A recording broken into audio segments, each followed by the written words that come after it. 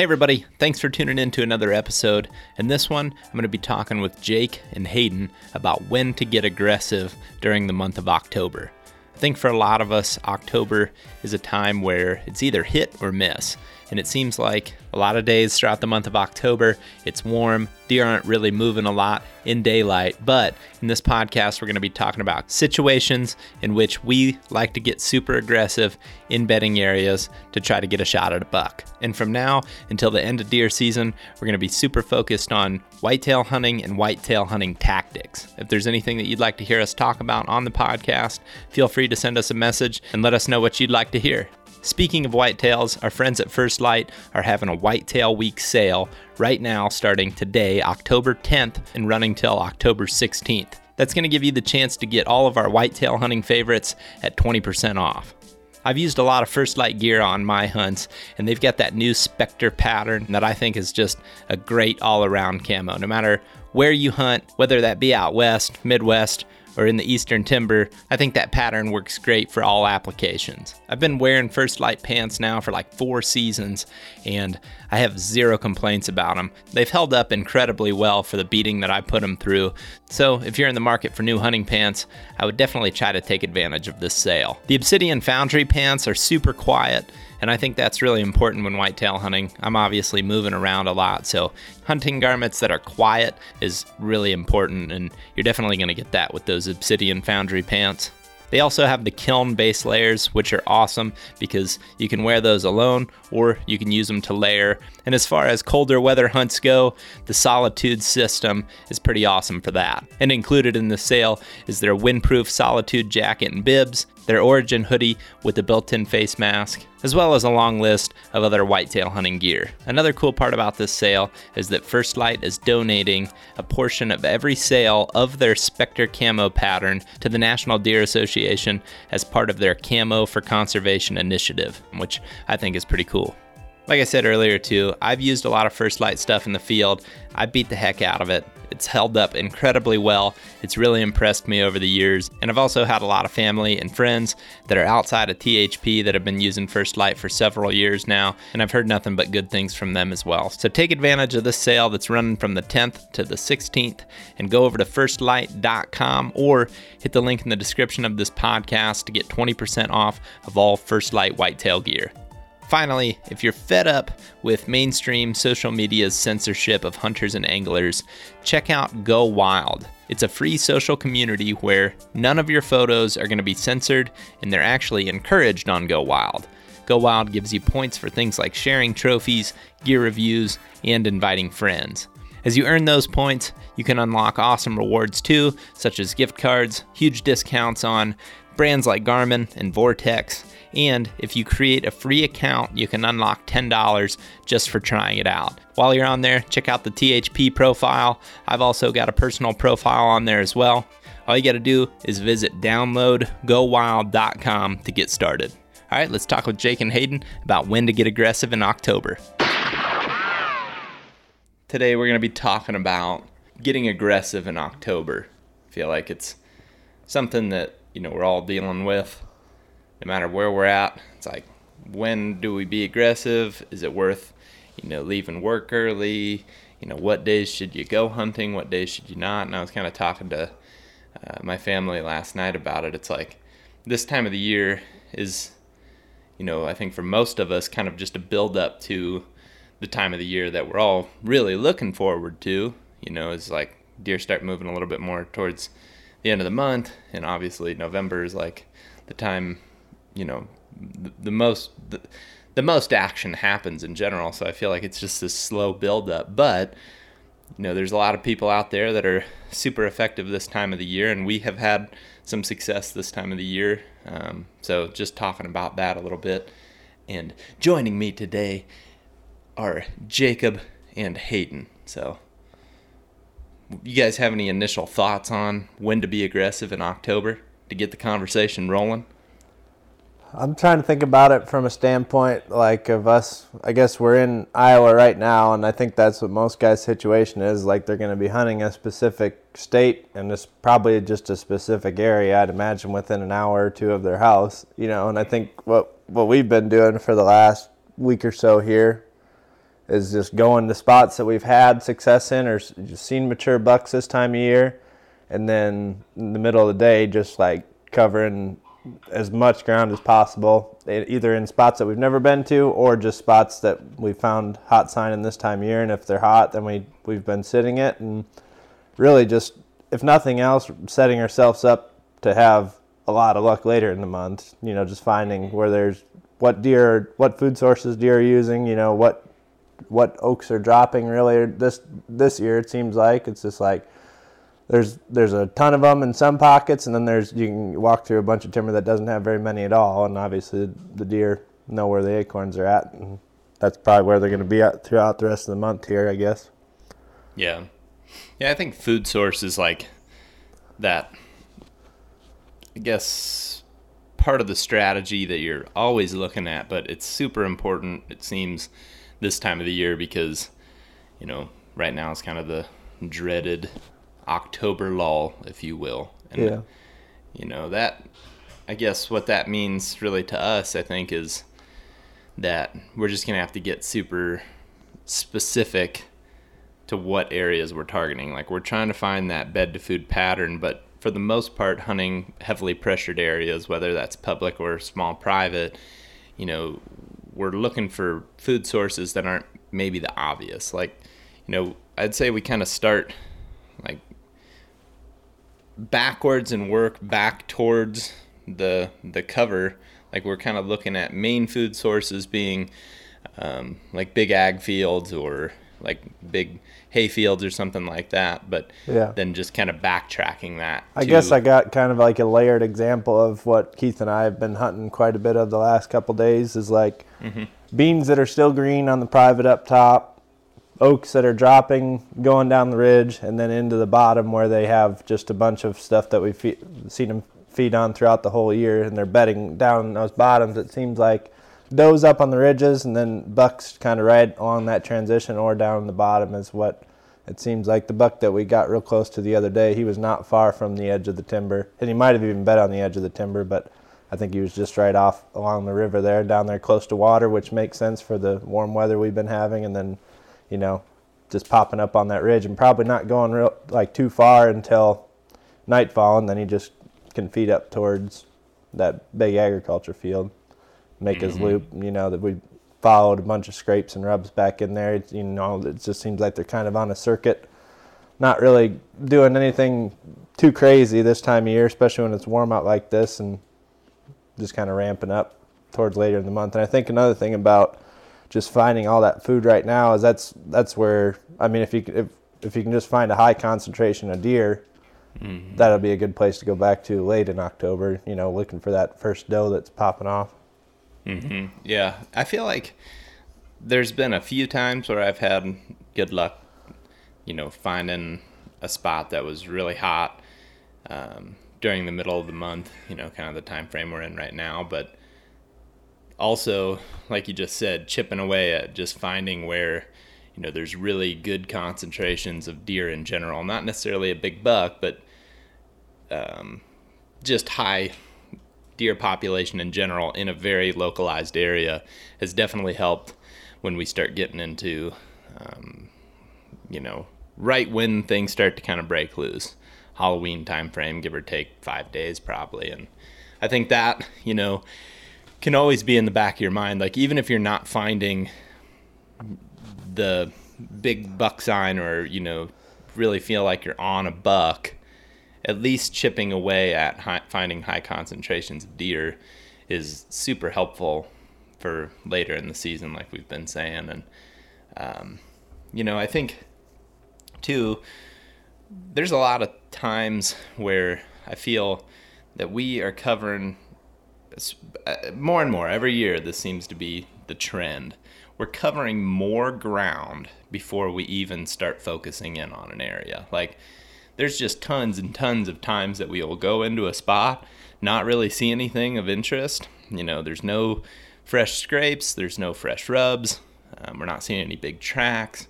Maybe we're seeing some deer sign or just like a little bit of buck sign sprinkled around. But something that in a previous podcast that we did this summer that's really like stuck with me, that I thought was just a great tip, a great just overall look at it was when Aaron said, we're trying to create, or in our head, we're trying to convince ourselves of exactly what a buck is doing. We're looking at sign, and then we're trying to, I guess, we're creating a theory based off that sign as to what he's doing, and then we're trying to intercept him doing that. And I feel like until we have a good idea and have a good theory that we feel confident in, we're not even really setting up. It's just, maybe it's something that you find a spot and you're like, yeah, I mean, it seems like maybe there's one here, but I can't really tell what they're doing based off the sign. Maybe that's where you put a trail camera, or you sit back and you observe from a distance. Maybe it's just something that you revisit in a couple weeks, but until we really have that theory locked in where it's like, okay, he's going from bed to food to, wherever from there, until we have that theory, we really don't get too excited about anything. And I think that's kind of plays into this idea of the topic of when to be aggressive. What is the right time? So let's just say, for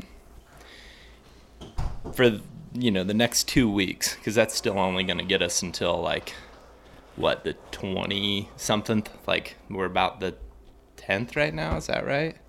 The 9th of October right now.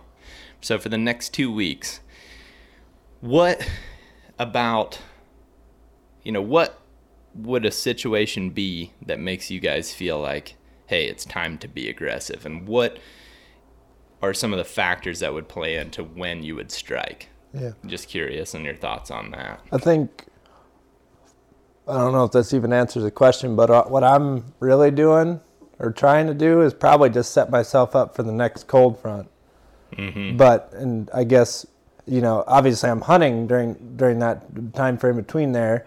And I guess if I don't find real hot sign that day, what I usually resort to is just going back to a spot that we've had luck in the past on similar conditions during the same time of year, just because I've hunted around here for enough years now. And I guess that's probably most people's situation is hopefully, you've at least seen deer in a certain spot that time of year on a certain food source or whatever, certain conditions. You can just kind of either go back to that same spot or just mirror that in a different area and, just keep doing that. What was the exact question again? Sorry. But basically just what are you looking for, or what are some of the factors that would make you feel like now's the time to strike? Okay. I guess I've got a lot of trail cameras out on really easy to access spots or those cell cameras.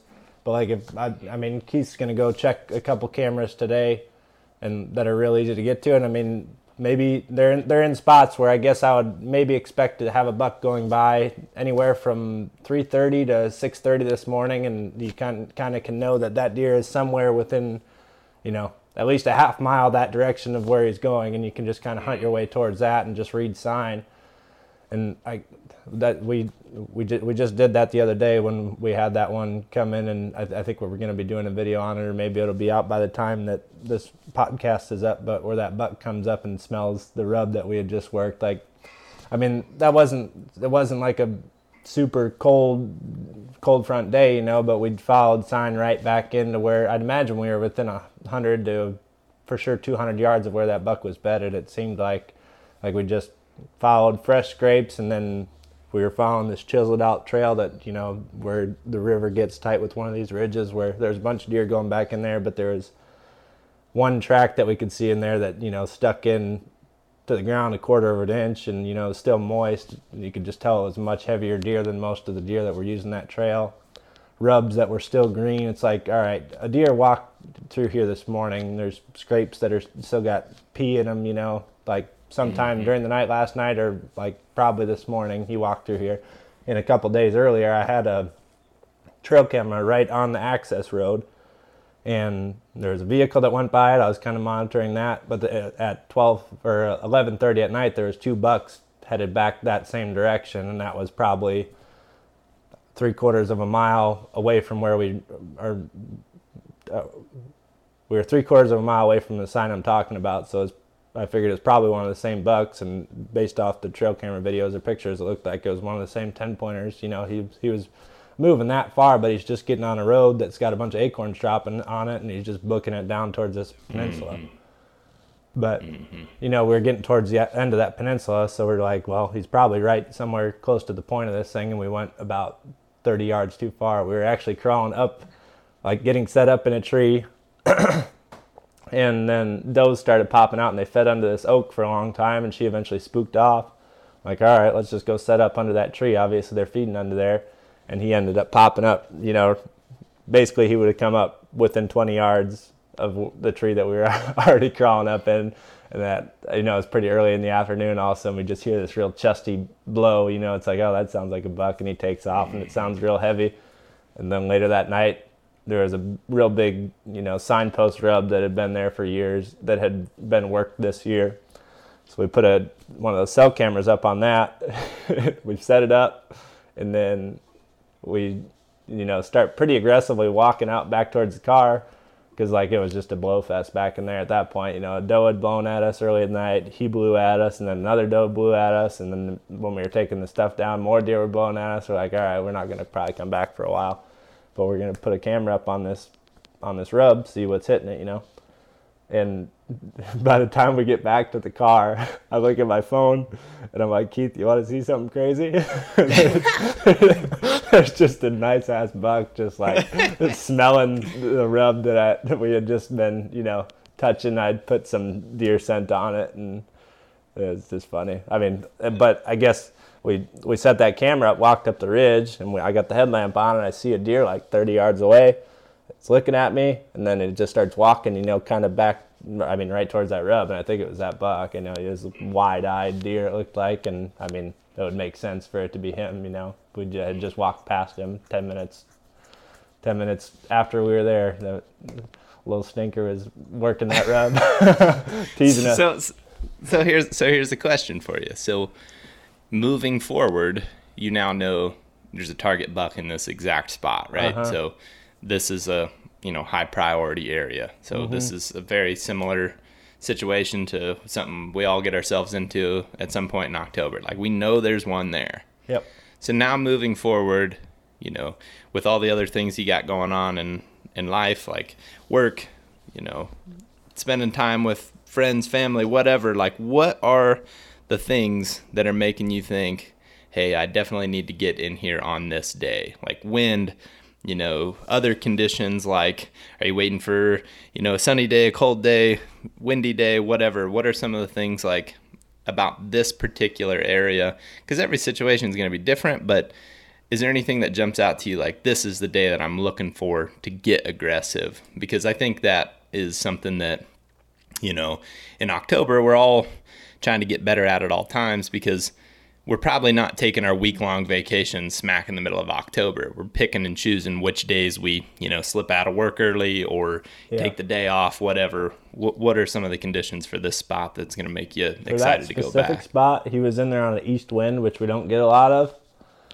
So I guess if I had nothing else to go off of on the next east wind day, which who knows when that'll be, I would probably just go back in there and, you know, I mean, I got a pretty good at least guess on, you know, a 100 to 200 yard radius of where I think he was bedded. You know, he could have came from one of two directions, I think. So I would probably just get somewhere where I felt like the wind was in my favor there, and kind of just expect him to hopefully do something real similar if he's back in there.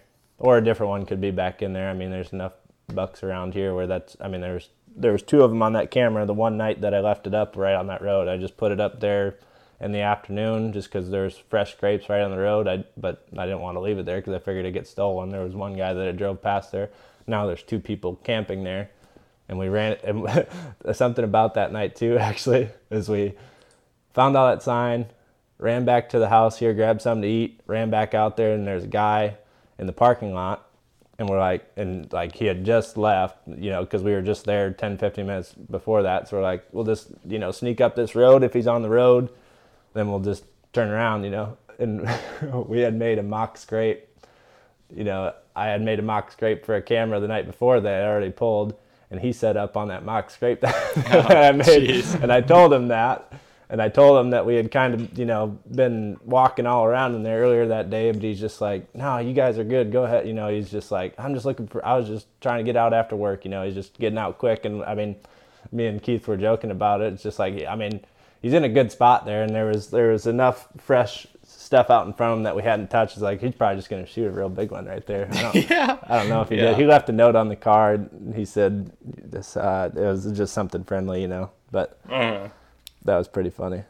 It is pretty funny. I mean, sometimes too, I think it's one of these deals where, with all this being said too, I feel like we can certainly overthink the conditions, and I mean, overthink that, oh man, we're blowing too much, or too much is happening, and we got to give this spot a break. And I think that's a good topic too in itself, is like, do you give a spot a break or do you not? I feel like recently we've been getting a lot of questions about, I saw this buck, when should I saw him, and whether or not he knew I was there or not, or maybe I spooked other deer, is he going to come back there? And I would say, for me, I feel when I find a buck that I want to hunt, I'm going to keep hunting there until, like, very consistently. Like, if I've got the time, day in and day out, really, even if the conditions aren't ideal, if I feel like I really got something locked in, I'm just going to hit it hard, because so much can change in the month of October, even September or October. If one's right in an area, I feel like, waiting for a week, I mean, there's a whole lot of factors that can change. So yeah, I like making a plan once I've found one to just continue to hunt it for like 3 or 4 hunts, morning, evening, and then anywhere from 3 to 4. And then it's like, if I'm not seeing him, or I feel like I'm not right on the sign, I'll keep moving. Like, yeah, the Pennsylvania one is a good example. Yeah. Like, I never saw a buck in there. Ted and I hunted, probably 4. I think Greg and I hunted in there the first day. We saw, like, no doubt, big buck sign consistently throughout this ridge that we were hunting. And then Ted and I hunted back there day in and day out for, like, at least 3 days, I think. And then somewhere along the lines of, like, day 4 or 5, Warb and I did end up seeing what I believe is the buck that Ted and I got the next day.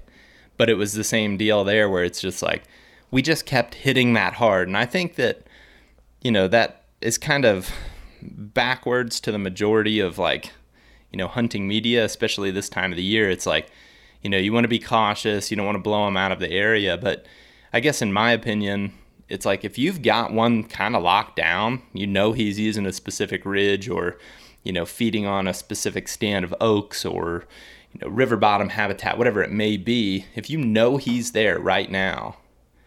And this is also without the use of trail cameras. We were just reading the sign. Like, the sign every day was refreshed. There was a new rub. There was a scrape that, maybe had been hit 2 or 3 days prior, but, we'd go in that next day and it'd be opened up again. It's like, man, they're in here right now. We're not affecting anything. Yeah, and they're still in there, like you're saying, like you're checking those scrapes, and they're still getting hit. So the same thing with that road I'm talking about, where I put the trail camera. It's like every day that me and Keith have drove in there, that scrape has been worked last night. Even with the people camping there, there's still deer hitting that scrape, right? Like, so they're still in there. We haven't pushed them all out. It's just like keeping. Yeah.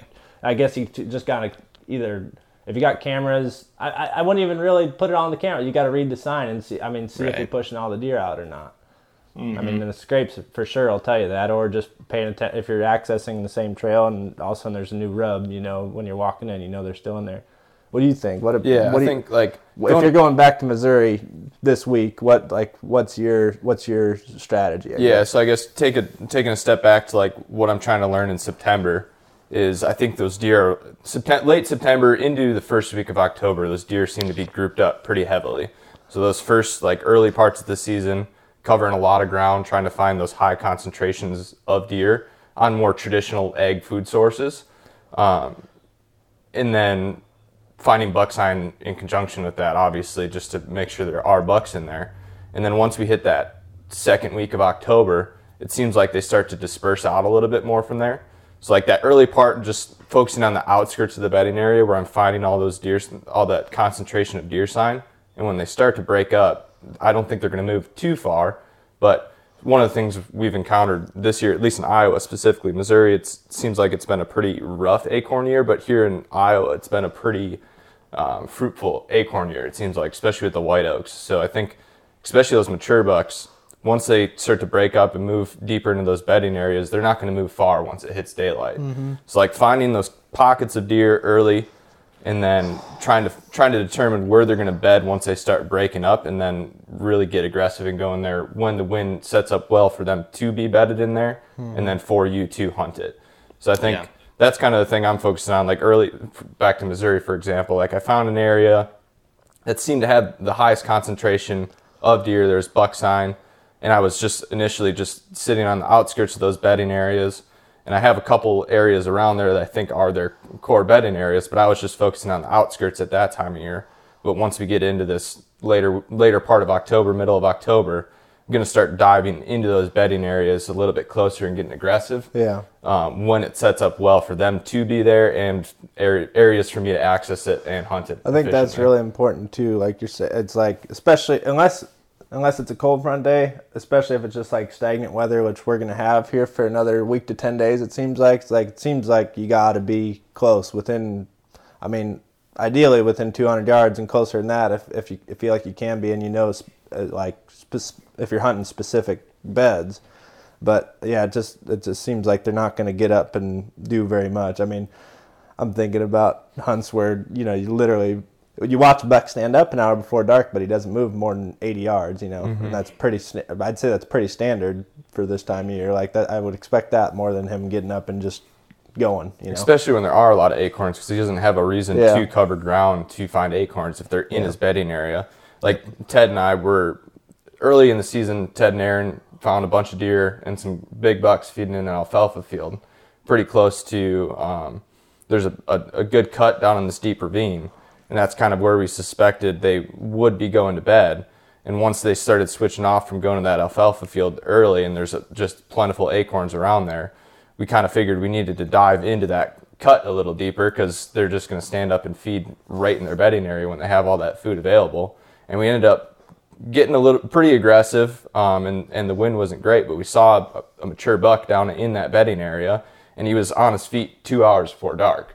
And that's the thing, like when they have that food and that cover, they're going to feel comfortable getting up and browsing around right there, even well before dark, but they're not going to move very far. So you really got to get in there close when the wind is right. Unfortunately, that situation, the wind was swirling because we were down in this bottom, and the wind wasn't perfect for it. And he ended up softly bumping, caught our wind a little bit, but he didn't spook hard. So like to your question or your comment before, Zach, as far as like how often you hunt a specific area, as long as you're not, it's a lot easier when if you bump them or you're putting pressure on the outside of the bedding area. But if you get in that bedding area and you spook them a little bit, if they don't spook really hard, they're likely still going to be back in there. So it kind of depends on those situations you run into and how that deer's behaving. If you get eyes on him, if he's not really spooked, there's a good chance he's going to be back in there. So there's something that I was going to say about that in general. There's, I guess, a couple different ideas that I've been thinking about just to throw some different situations into the mix. I'm thinking about, like, if I were going to go hunt some areas with tons of public land, like you could use, lots of areas in Missouri, Indiana, Illinois, whatever, like you can see these huge public areas. And if you lived close by and those were kind of your stomping grounds, I mean, the list goes on and on, too, of states that this exists. If you've got all kinds of options, that's going to, for me, mean I'm going to probably be aggressive all the time.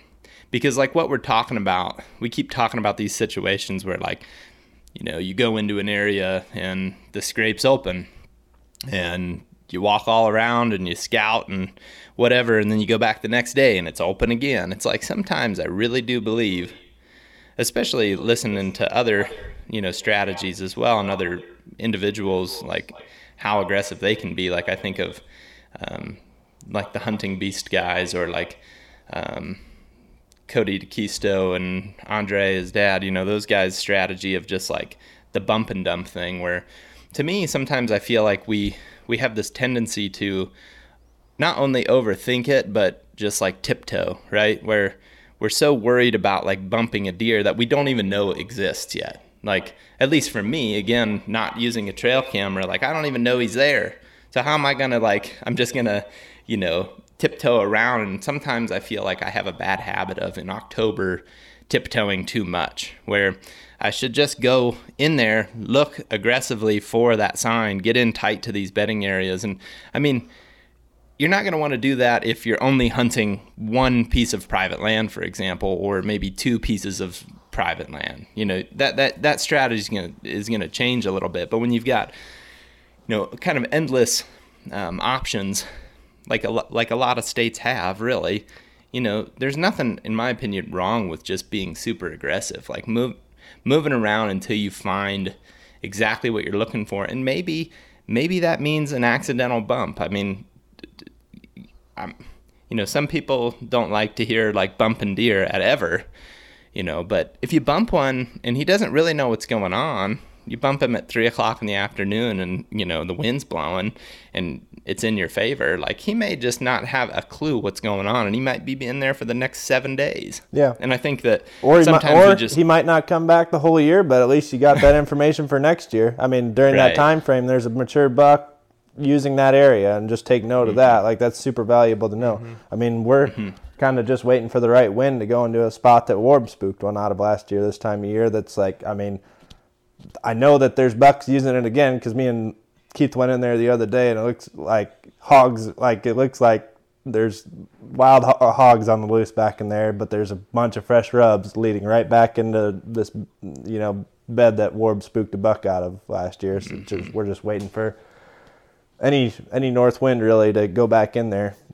Yep. But and you think too, like whitetail hunters sometimes adopt the same mentality, right? So what we're seeing, in a totally different situation than ours, we kind of get in our head is like maybe the rule of thumb, like, I don't want to bump these deer, I don't want to pressure them or whatever. But it's like, if you're dealing with a big timber situation, that's so much different than like bumping a deer off of like a small food plot on an 80-acre parcel of private land, right? So like, don't get me wrong, like bumping a deer in the moment feels bad, but there's just so much information that can be learned there. And as far as getting aggressive the next time, I think it just gives you confidence that there is one there. It's just that confirmation that there is a buck in that area. And like, it doesn't always mean that you're spooking one either. Sometimes it just may be like you're going around, you're moving pretty quick through the timber, and all of a sudden you stumble across that spot where you're like, whoa, like bunch of acorns dropping right in here. There's a bunch of buck sign, there's rubs, there's scrapes, there's just, like you said, Jake, hogs rooting around on the ground. If that's the case, then that aggressive style can really pay off. Now, on the other hand, I think of like if I was hunting private parcels where I grew up in Western Ohio. So, I have my list of, a handful of spots, let's say. And I'm just trying to think of it from a different perspective than what I have even currently, or a different hunting situation. Like, let's say Monday through Friday, I was working with like a little bit of flexibility. So, the ability to maybe dip out early in an afternoon, or, come in a couple hours late of a morning or something.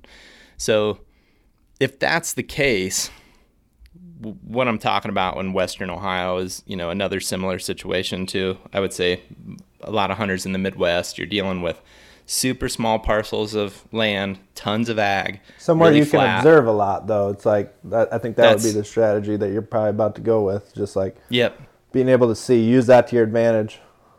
And I'm not necessarily saying like I'm going to see a big buck, but you probably wouldn't expect to, would you? I mean, really, you just probably would expect to see some deer and then just learn, that they're really hitting the beans hard, or they're really hitting the hay hard, and then just kind of follow your way back from there.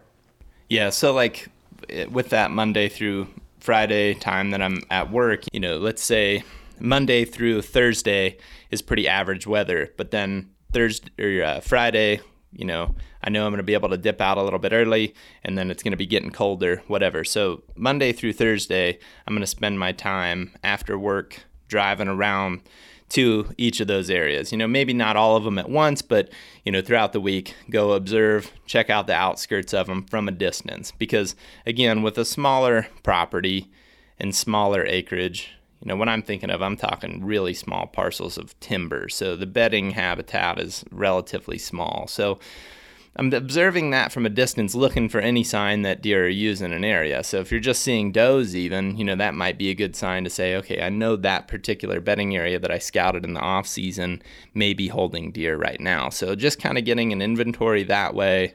But then once it's time to hunt, let's say you've got Friday afternoon till Sunday night to hunt, 5 hunts, morning, evening. If that's the case, then what I would do is just kind of scout those transition lines that are close to where I'm observing these deer come from. And if I'm seeing the buck sign coming in and out of an area, boom, that's my setup. That's so much less intrusive, but, in a small timbered area that's super open, a lot of agriculture, you're dealing with limited options for bedding in comparison to, like, I'm just thinking of areas that I've hunted in a different part of Ohio where you're dealing with solid timber. It's like there's so many more options for these deer to bed, and like really it may not matter. There's sometimes where conditions may not mean anything. They're just in there for whatever reason. So the nice thing about those small, like the type of habitat you're kind of talking about too, like small woodlots and stuff like that, it seems like if the bucks are in there, like they're usually in a really specific spot. Like that's where you can actually nail it down to, like, 3 or 4 beds that they're using within a 20-yard circle, it seems like. Whereas like, in big timber in Ohio or just, even around here, it just seems like, there's bedding areas, but I don't know that there's always necessarily a specific bed like you'll find like in cattail country or even small woodlot country. It's just like when I walk around like behind my parents there, it's pretty similar to what you're talking about, just like creek bottom that's got trees along it, and then pretty much everything else is farmed. There's a 5-acre woodlot and another 5-acre woodlot, but like if the bucks are in or back there, they're in one of like 3 spots, and like I guess you've walked back there with me. There's one specific spot where it's just like, he's probably going to be in that bed or one of the other 3 beds that are 10 yards away from there if he's there, you know, which is it's an advantage for sure. I'd say it's just like you can go in there with the confidence that, if he's in there, he's going to be right there. Yeah.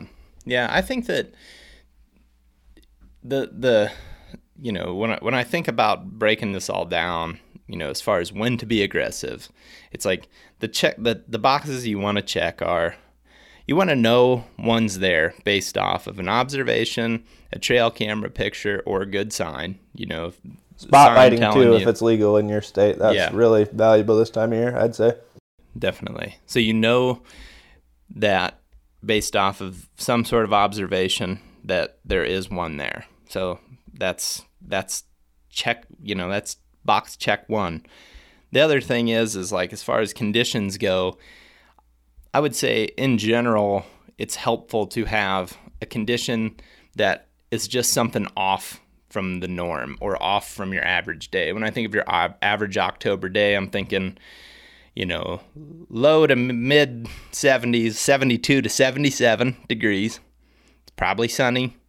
It's probably like pretty calm, maybe a 5 to 9 mile an hour breeze, and pretty dry, right? So for the most part, that's in your Midwestern setting, that's kind of the condition that you're dealt with on average. I think that's the average condition that, most of us are like, whatever.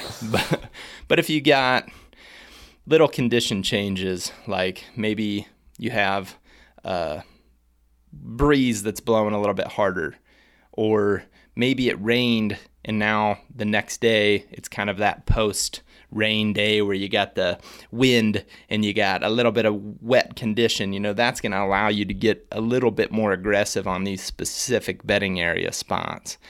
And just, we talk about cold fronts so much, but I don't always think that it's necessarily a cold front that has to be the condition change. I mean, obviously that's helpful, and a lot of times that's where you're going to get your best movement across the board in the region. But like, just whatever little condition change could help you get tighter, I think is important too. Even do in the morning sometimes. If you look at how much moisture is on the ground, sometimes that gives you a window of a few hours to walk quietly on leaves that otherwise are going to be super crunchy. And that's a great time to scout, I'd say, and cover a bunch of ground where it's just like you can be walking within 100 yards of deer, and as long as they're not smelling you and can't see you, like, they're not going to know you're there just because you're not making any noise. But if you go in there at noon when the leaves are all dried out, you're going to sound like a freight train going through there. Yeah. And not only can you be quiet, but a lot of that sign you find, you'll be able to tell if it's fresh or not. So you're going to be able to know, like, are they in there right now?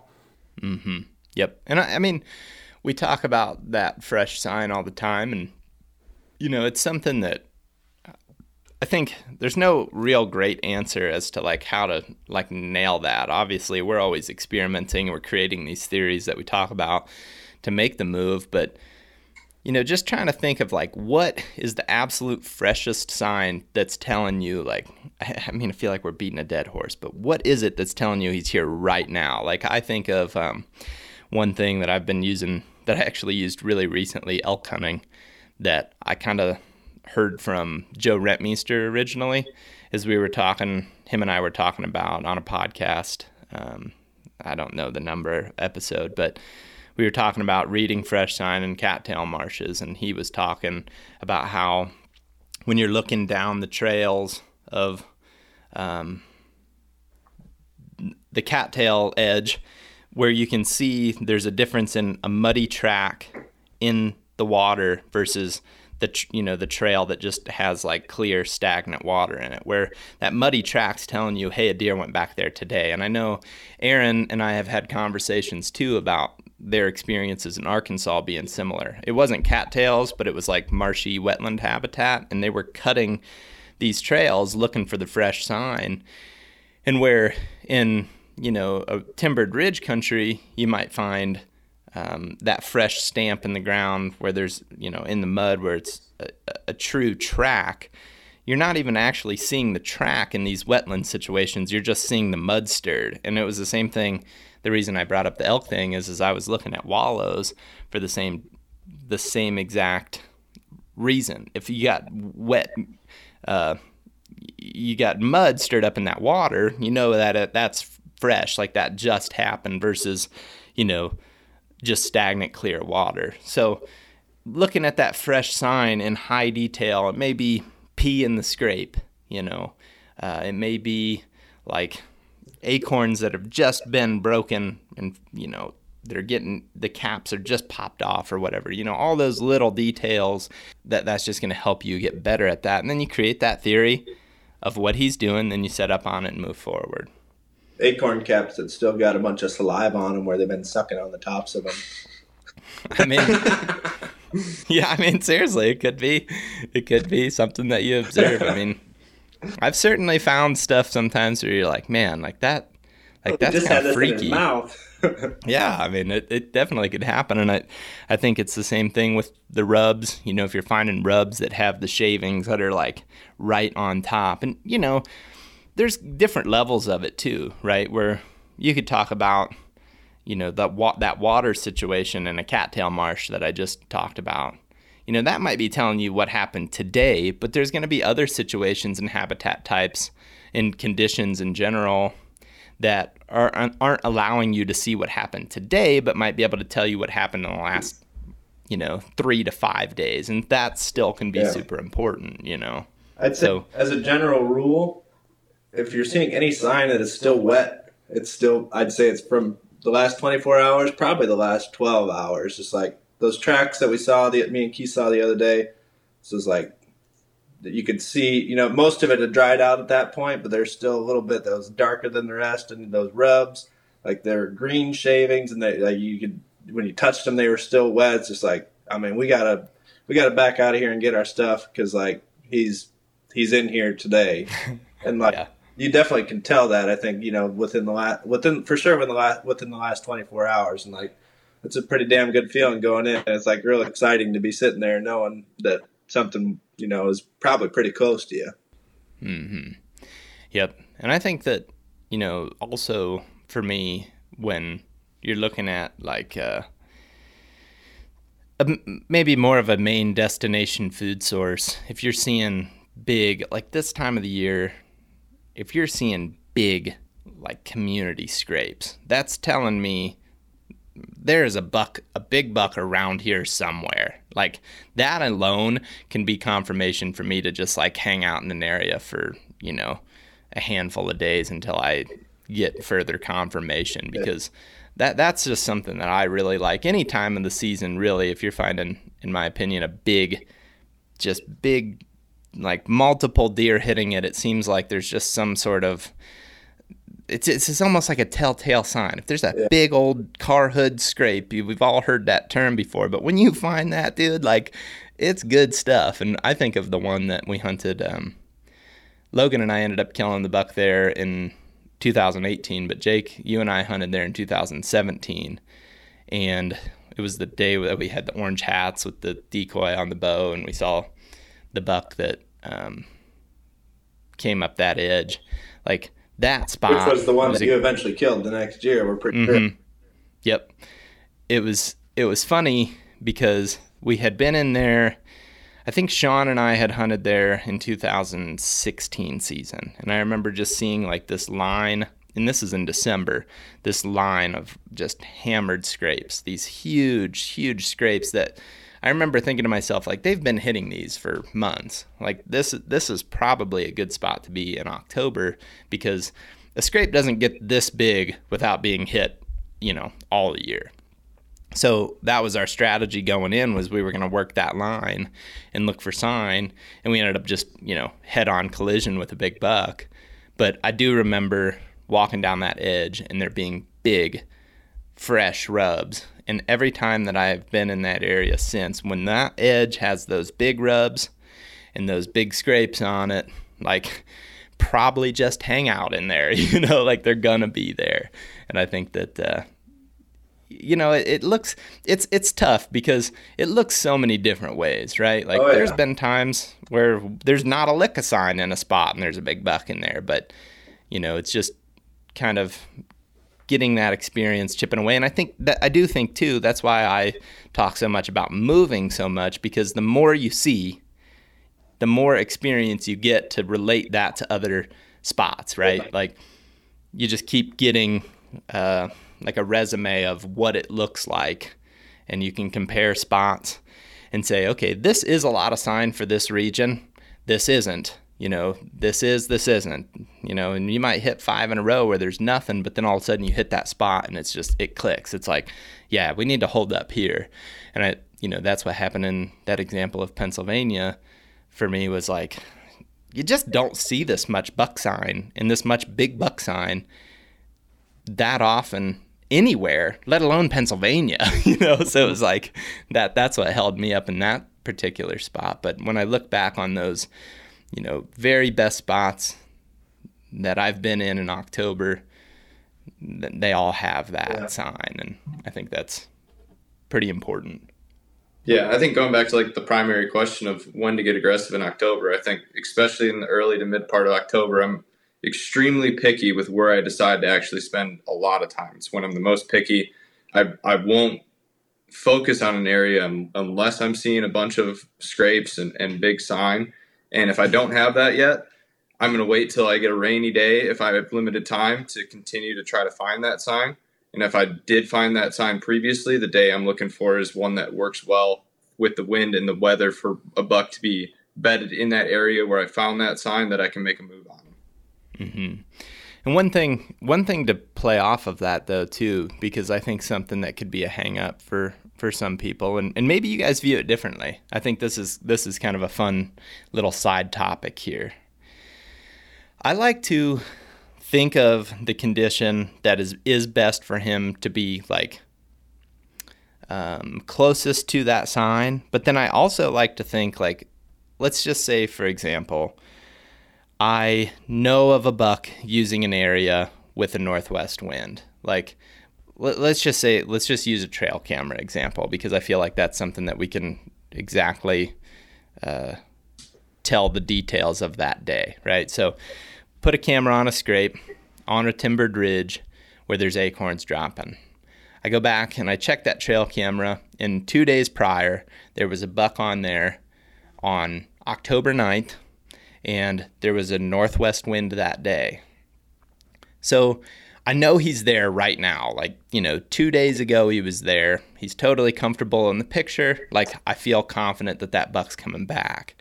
So we were talking a little bit ago about being aggressive on that spot until you think that, you've kind of exhausted your resources. It's like, if I know there's one there, that's a target buck, that's definitely one I want to put my tag on, then I also want to look at other conditions and where he might be with those other conditions. So like I said, if there's a northwest wind that particular day, what if it's not for another 5 days or 6 days or 9 that there is even a northwest wind? What if it's just south?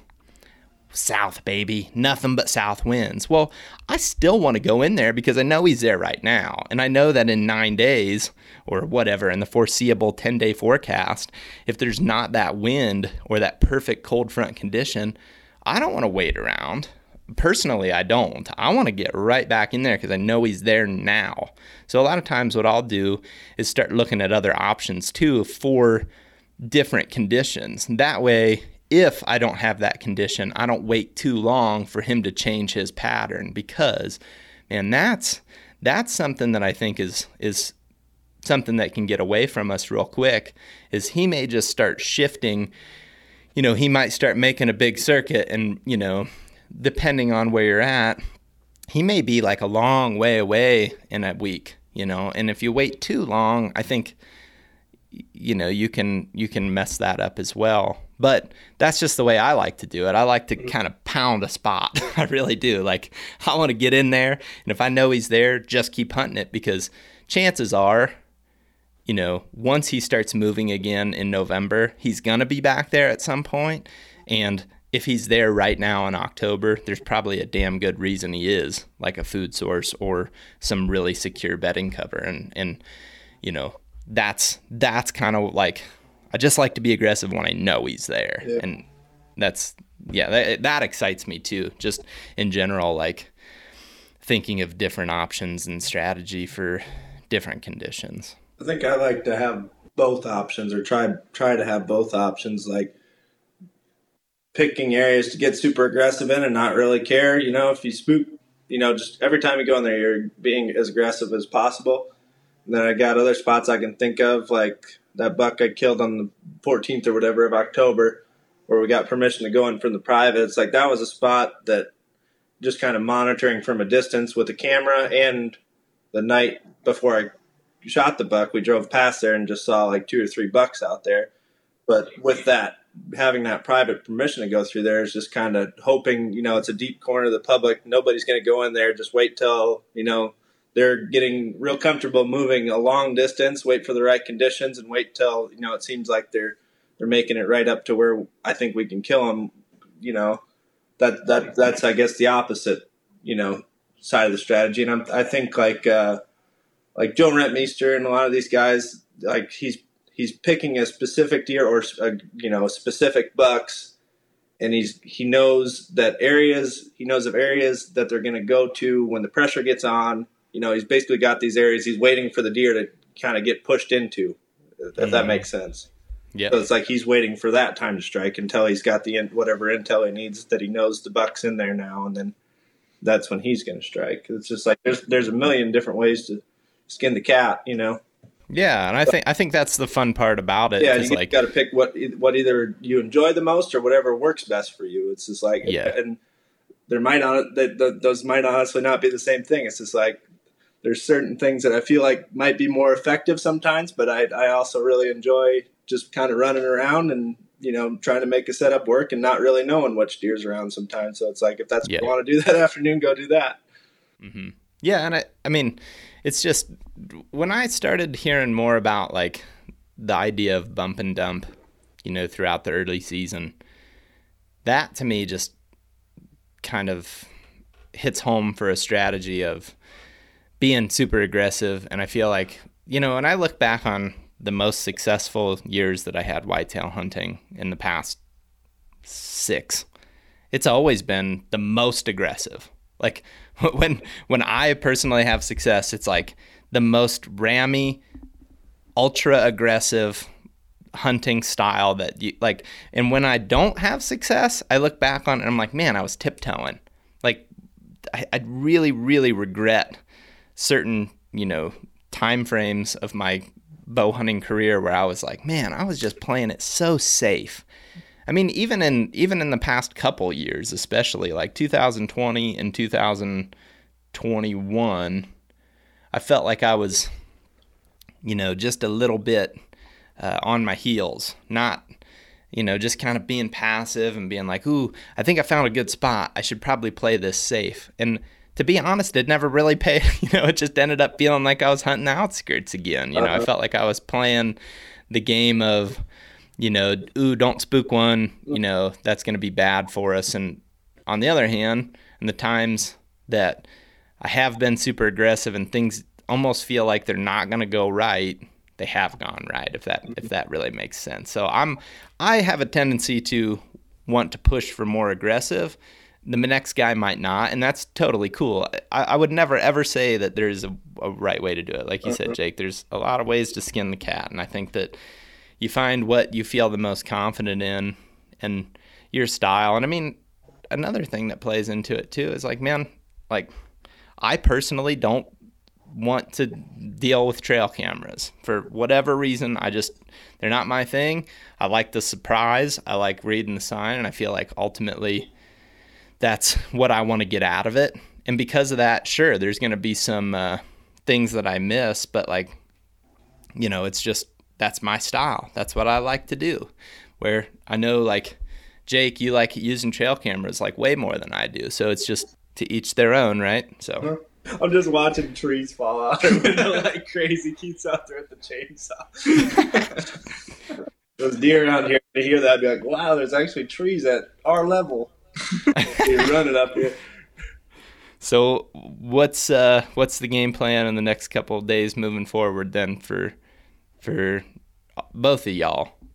I think I'm gonna just work on the computer here for the bulk of the day, and then I got some spots. Well, it's where you and I hunted a couple years ago now, I think it was. Just gonna get to a high. It's gonna be pretty warm, stagnant weather.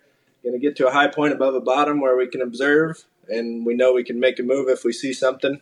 And I know that there's a bunch of buck sign around there. Me and Keith walked in there the other day. There's big tracks, and we've kind of been walking the ridges around there, seen big rubs and scrapes and stuff like that. So just, I guess it's a spot that we've had luck during similar conditions. So and it's like a spot that I can easily sneak into even the last hour, and then just go running after one. So.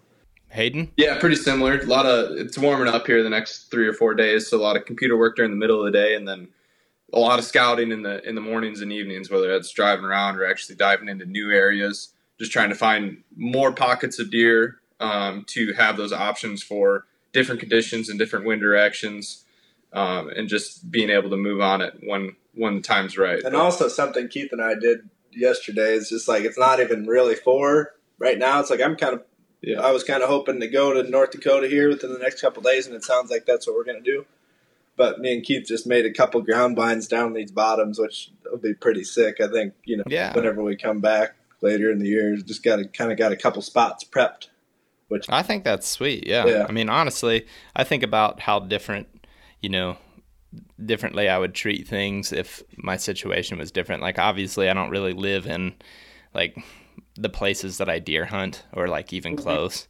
And I think about all the time, man, like if I was close to home, like if I was, I'll throw him completely under the bus. If I was Ben, I would have so much like stupid fine detail stuff planned. Like I would have every access route planned perfectly. I'd have like little blinds set up, but I don't live close enough to be able to do that stuff. The only time I really get out there is either in season, and like literally 3 days in the off season a year is about all I make it out there. But if I was man, if I was close to home, no matter where that was too, if I was able to just get out and do stuff like that a lot more, I probably would. It's definitely makes for a unique situation. And I guess something that I was going to say too, that's funny, like going from listening to what you guys just said about, it's going to warm up here in middle of the day. It's like hilarious to go from like smack in the middle of the peak of the elk rut to like going backwards and being like far away from the rut again. Middle of October deer hunting.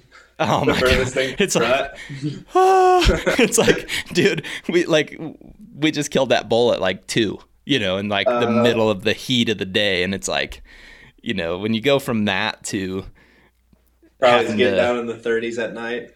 Oh yeah, like cold stuff. Like some of the coldest elk hunting that, elk nights that we've had in the last couple of years. And it's just funny to go from that back to pre-rut. But also it's sweet because you get another, you're going to get another rut here in a couple of months. Yeah, or in a month. Yeah, the 2 rut season. When you hunt multiple species, you get the 2 rut season. Then you go to south, you might get a 3rd. That's true. They're saying in South Florida you can hunt them in rutting in July. So who knows? We're going for 5 rut fall. All right, guys. Well, we'll wrap this one up. I'm gonna go make sure Keith's gonna leave a couple trees standing out there. It looked pretty bare.